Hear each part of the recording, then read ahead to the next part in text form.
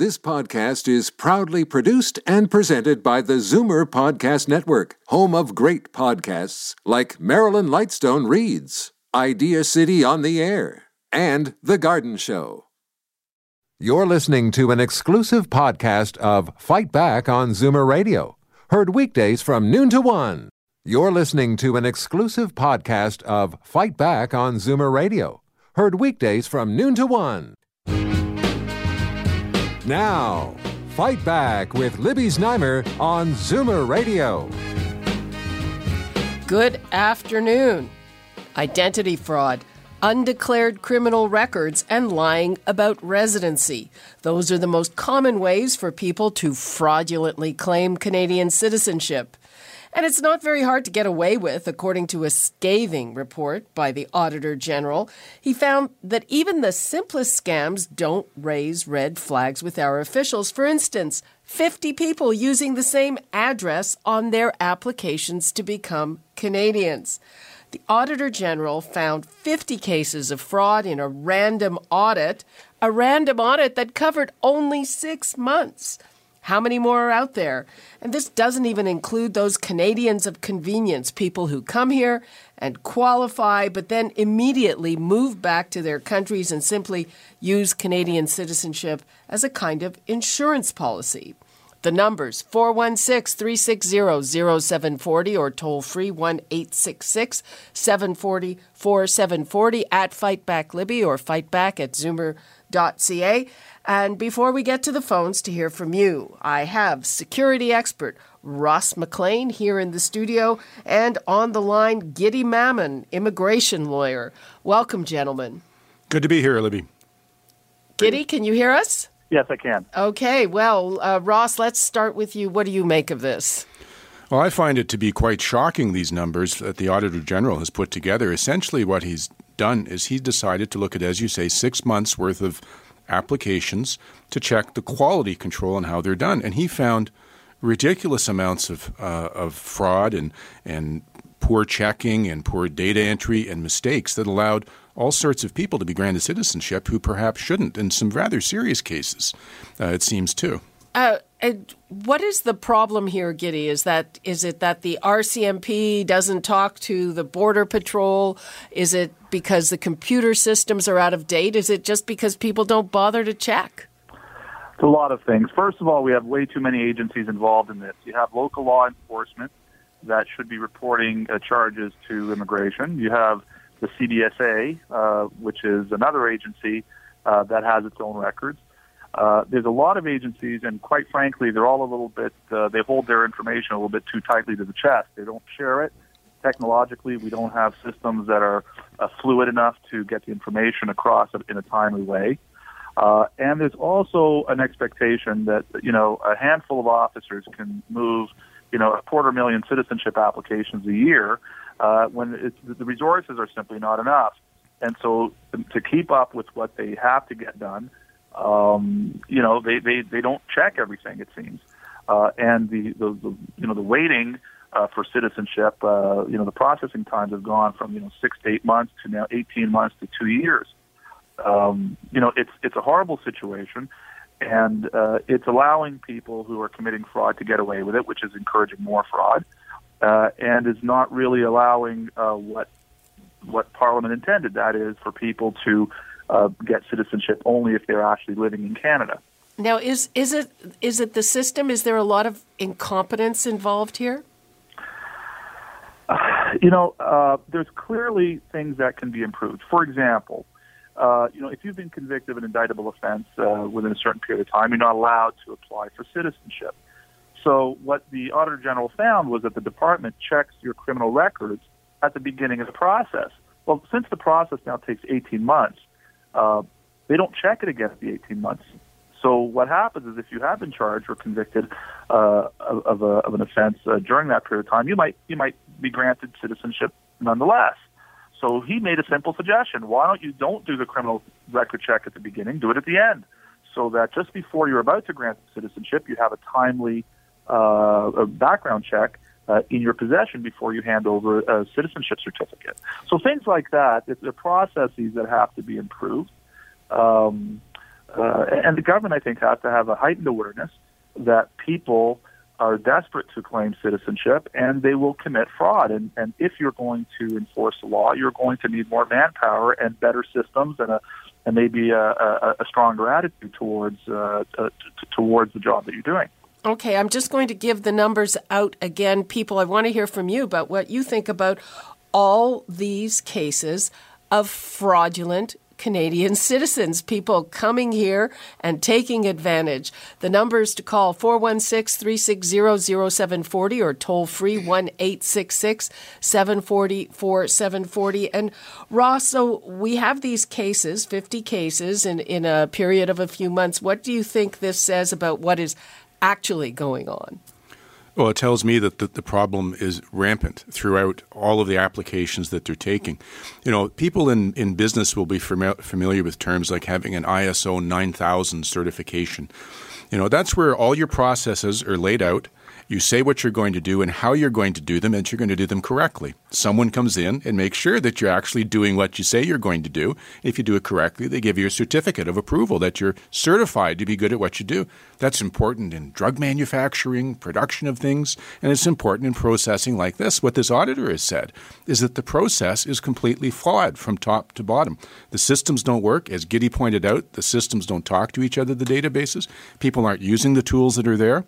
And the people apparently are not trained how to use the tools that are there to check these things. So it's really almost a farcical type system, this citizenship. And I actually have a question for Guidy on this. The one part that I'm looking at, Guidy, is he cites that fraudulent documents are used, can be used, fraudulent passports, fraudulent stamps are being put on passports for doing stuff.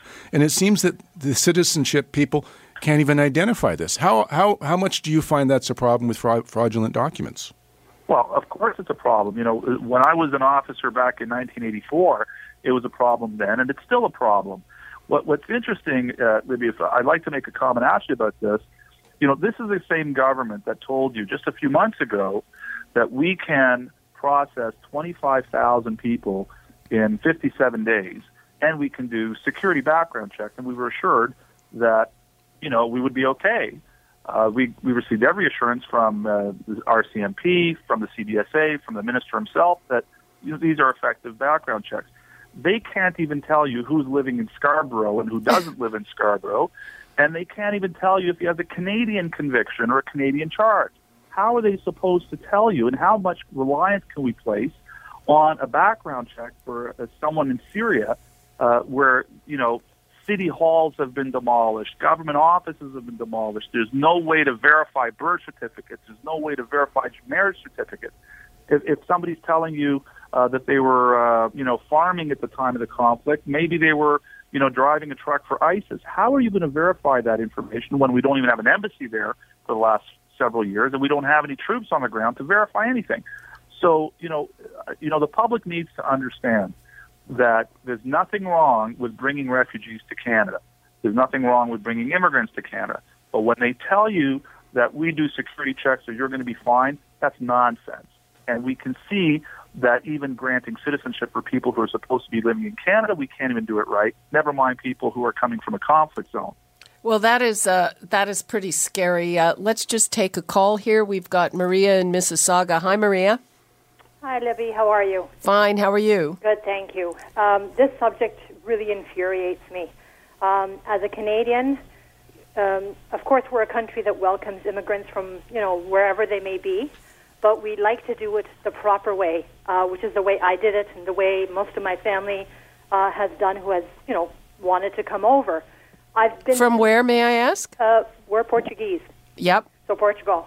I've been through hell just to renew my husband's PR card with all the paperwork and all the specifics that they need. Yet it just infuriates me that, and we've been here, mind you, we've been together for over 35 years. He's been here about 45 years. So the proper way, the landed immigrant, the whole schmeal, yet you've got these people who just seem to come here and they get everything and they get away with it. It's just ridiculous. Meanwhile, you have somebody like him, and I'm sure there are many others like him, who have, you know, made this their country, worked, paid their dues, paid their taxes, have been a good citizen, never been in trouble with the law, and they put these people, the good people, they put them through hell just to get a friggin' PR card, and never mind. PR card is? The permanent resident. Permanent resident card. Right, because if you go on a trip and you're not a Canadian citizen, you need the PR card in order to get back into the country without any issues.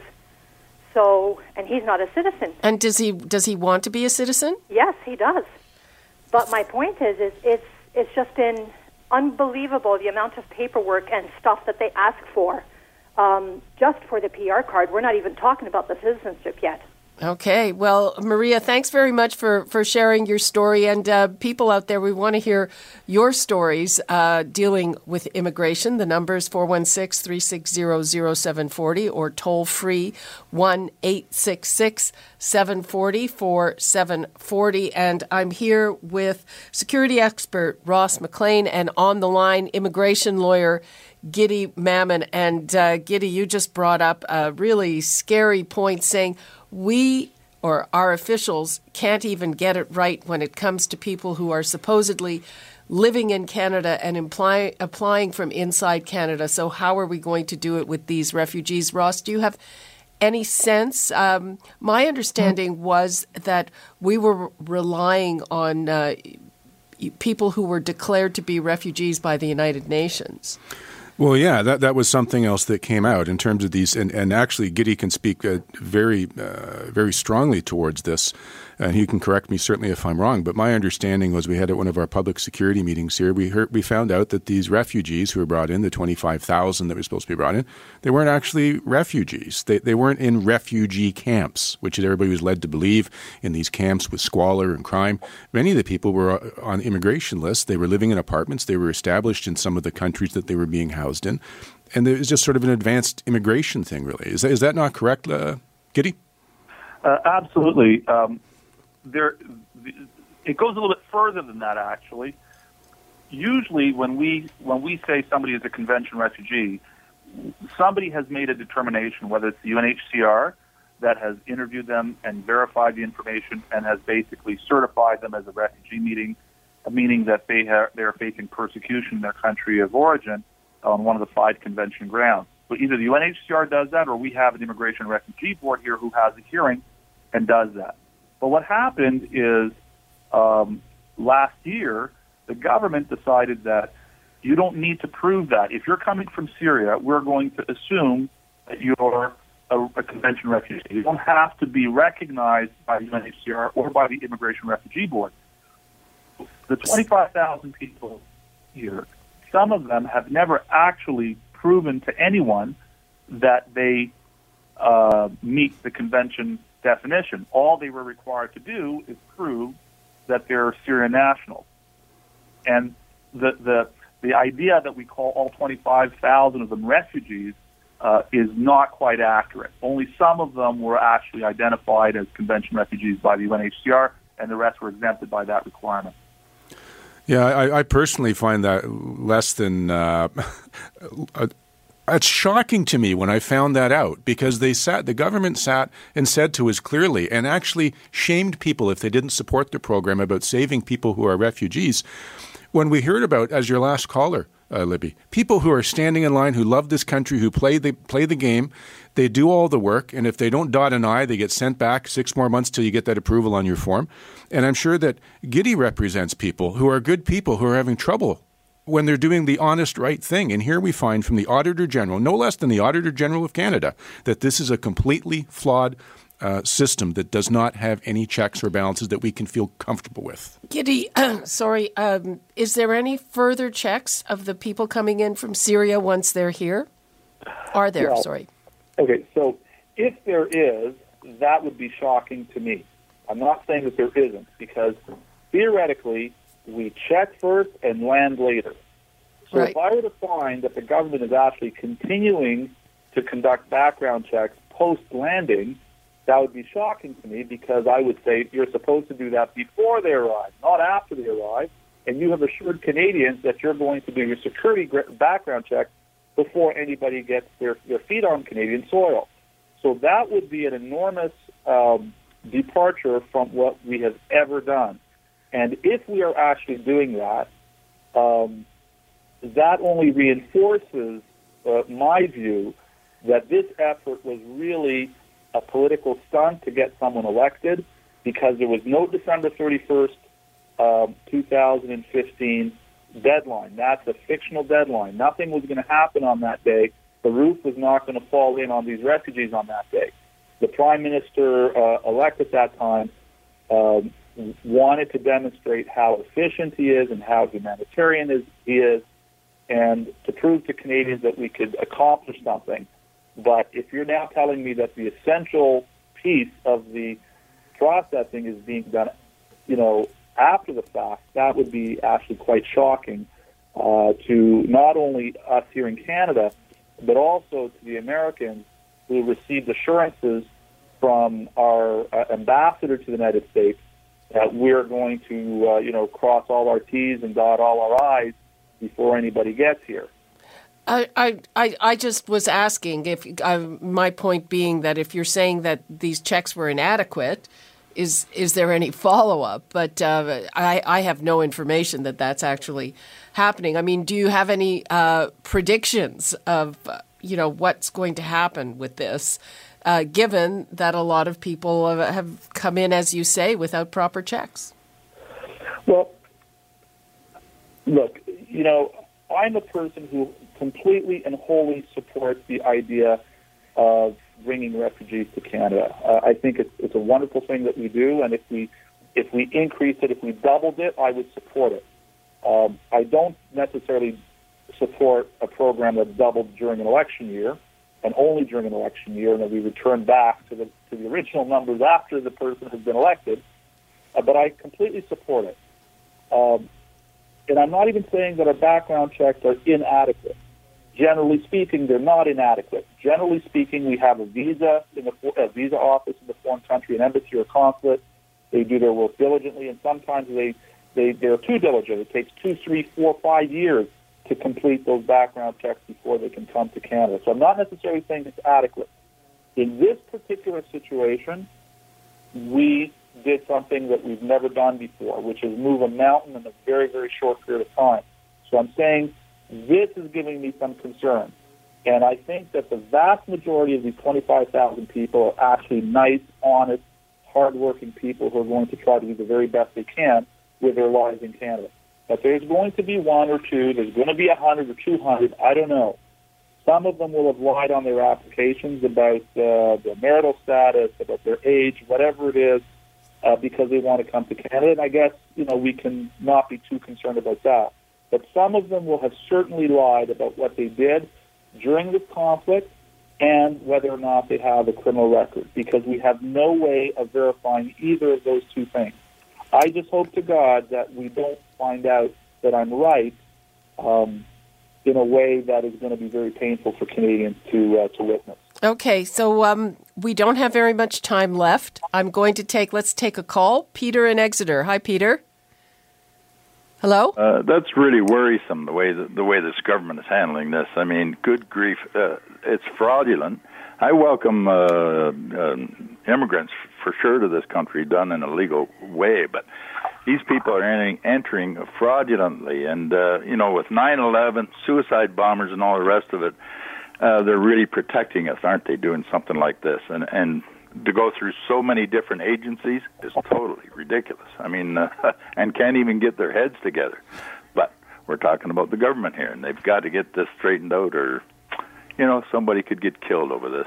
Okay. I was going to say, Peter's right about that. Let me give you an example. They're saying here that this Auditor General, with her system, if they put in somebody's name or street and they don't put it in a capital letter for it, it creates two different files for them. So you can't search and find it. And that was how the Boston bomber managed to get on a plane and go learn how to go make his bombs and came back, because they misspelled his name in the no-fly list database. And They're saying that this is clear. They're making all kinds of data entry errors here as well. Well, guys, this has been a fascinating conversation. We're going to have to take a quick break. But thank you so much, Guidy Mamann and Ross McLean. And I'm sure that we will return to this topic, unfortunately, in the future. You're listening to an exclusive podcast of Fight Back on Zoomer Radio. Heard weekdays from noon to 1. You're listening to an exclusive podcast of Fight Back on Zoomer Radio. Heard weekdays from noon to 1. You're listening to an exclusive podcast of Fight Back on Zoomer Radio, heard weekdays from noon to 1. You're listening to an exclusive podcast of Fight Back on Zoomer Radio, heard weekdays from noon to 1. This podcast is proudly produced and presented by the Zoomer Podcast Network, home of great podcasts like Marilyn Lightstone Reads, Idea City on the Air, and The Garden Show.